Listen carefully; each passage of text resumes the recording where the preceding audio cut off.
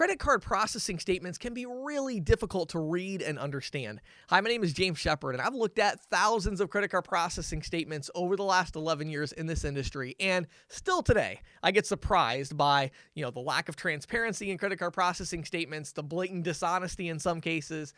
It's just very confusing to look at a credit card processing statement and figure out if the fees are competitive or not.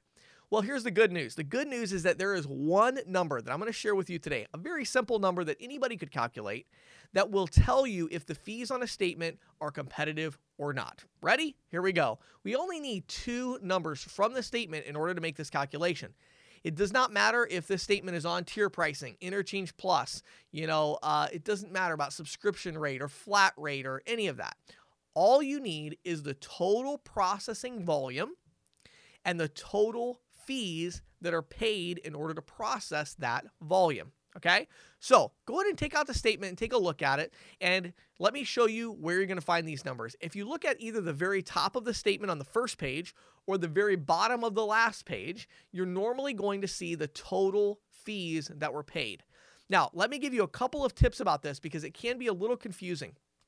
So, first of all, understand that you need the total fees that were paid throughout the entire month. If you're on something called daily discount, that means you actually paid fees throughout the month, okay? And when you look at the total fee section, it will say something like discount paid, and then it'll have remaining fees, or it'll say debit to bank account. You've got to add both of those two numbers together. So it's the total amount of money that you paid throughout the month. The second thing I'll tell you is that the fees are not always on the statement. Sometimes the fees are going to be coming out of, in the middle of the month. And so there might be a terminal rental fee. There might be a subscription fee, something else. So, an annual fee, something that wasn't on the statement. So you really need to make sure that you're taking into account the total fees that were paid that month in order to process the credit card transactions on the statement. Okay. Now, once you have the total fees, we're now going to look for the total processing volume. Now, this number is usually found either on the very first page. It'll be called total submitted or submitted volume or submitted transactions, something like that. It'd be the largest number really on the statement.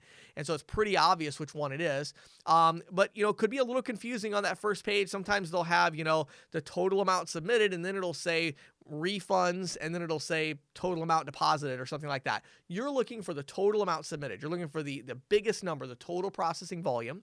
Okay, if it's not on the first page, go to the second or third page and look for something called a card type summary report. A card type summary report.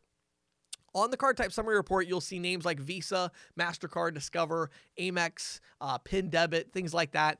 So what is this? Well, what this is, this breaks down your total volume and says, here's how much you process for each of these card types. Normally, it will add all of them up and give you a total at the bottom. If it doesn't, you can just add up all the volume numbers from each of the card types, and you can get your total volume that way. Okay? So now that we have our total fees and our total volume, what do we do next? What we do is we take the total fees divided by the total processing volume.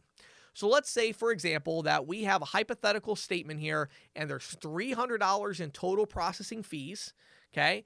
And then we see that we processed, $10,000 on this statement. So the statement's got $10,000 in volume, $300 in fees. So we take 300 divided by 10,000, and that is going to get us 3%.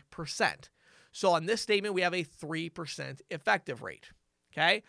Maybe the statement has 300, but there's also a $50 monthly equipment rental fee. Well, then they paid $350, right? This statement has $350 in fees divided by 10,000. Now we're at 3.5%. But you're going to come up with a percentage effective rate, okay? Now, I want to explain to you how to tell if that effective rate is competitive or not. But before I do that, I'm going to give you kind of what I call like the cheat code, all right? The way to figure this out really easily is to just go to examplemerchantquote.com. examplemerchantquote.com, something that I just set up recently to show off our quote tool and the amazing things it can do. This is our marketing campaign feature. So basically what it is it's a direct link where without talking to a salesperson or without, actually looking at a statement, our algorithms that run off of a huge database of statements, we are able to provide an instant quote. All you need to do is put in your business type, the business type from the statement. You need to put in the total volume from the statement, the total fees from the statement, and then we're able to provide an instant quote that will show, hey, is this statement, is the pricing competitive, right? So you can go to examplemerchantquote.com to check that out. Now, how do we tell if the effective rate is competitive? Let me give you a few numbers, okay? First of all, if you have an effective rate below 2%, I don't care what type of a business you are, if you have an effective rate below 2%, the odds are that your pricing is extremely competitive.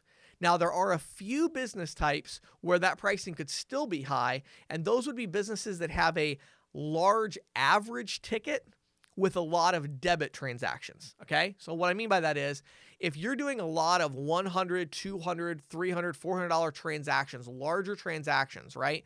If you're doing a lot of larger transactions and you're taking a lot of debit cards, so people are not using their rewards credit card, they're using a debit card.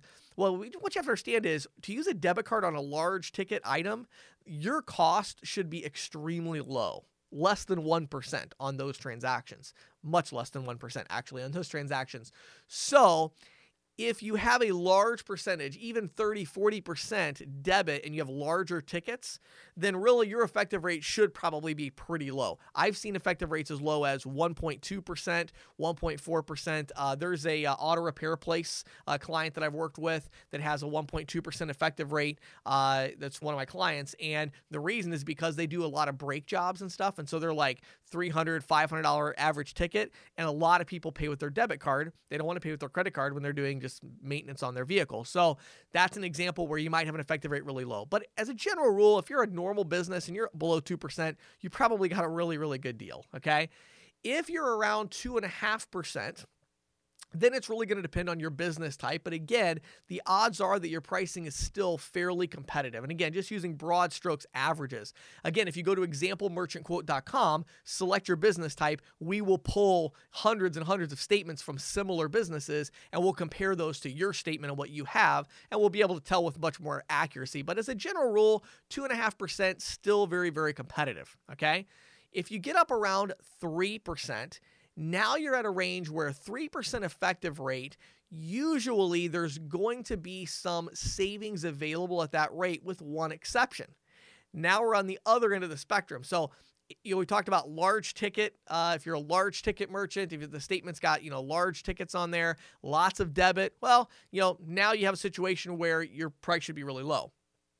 If you're a small ticket merchant, so if the statement's got, average ticket size of, $15, $10, $12, well, with a statement like that, you really would expect to see much higher effective rates, probably somewhere above 3%, even 4 or 5%, depending on how low. The reason behind this is because of a law that was passed called the Durbin Amendment, which makes a 22-cent per item fee on about 85% of all debit transactions. Now, 22 cents, if you're processing, a $500 transaction, who cares about 22 cents, right? If you're processing a $1 transaction, well, that's 22% of the transaction. So that 22 cents matters a lot more when the average ticket size is below about $15. So when you get below $15, you should expect to see an effective rate that's a little higher on that statement, okay? So that's 3%. Once you get up about 4 to 5%, unless your average ticket is below $10, if your effective rate is 4% or higher, even 3.5%, but in that range, there is almost certainly some potential savings if you take that statement and shop it around a little bit. So hopefully this was some basic information for you today. Again, make sure you go check out our tool, examplemerchantquote.com. That's not a landing page or a promo for our tool at all. It's literally just a place where you can go to get a quote and take a statement and just do an instant quote on that statement. And that'll kind of show how our marketing campaign features work with our instant quote tool. So definitely make sure you check that out. If you have any questions or need anything from me, you can always email me, james@ccsalespro.com, james@ccsalespro.com. Hopefully I'll hear from you soon, and I hope you have a great day.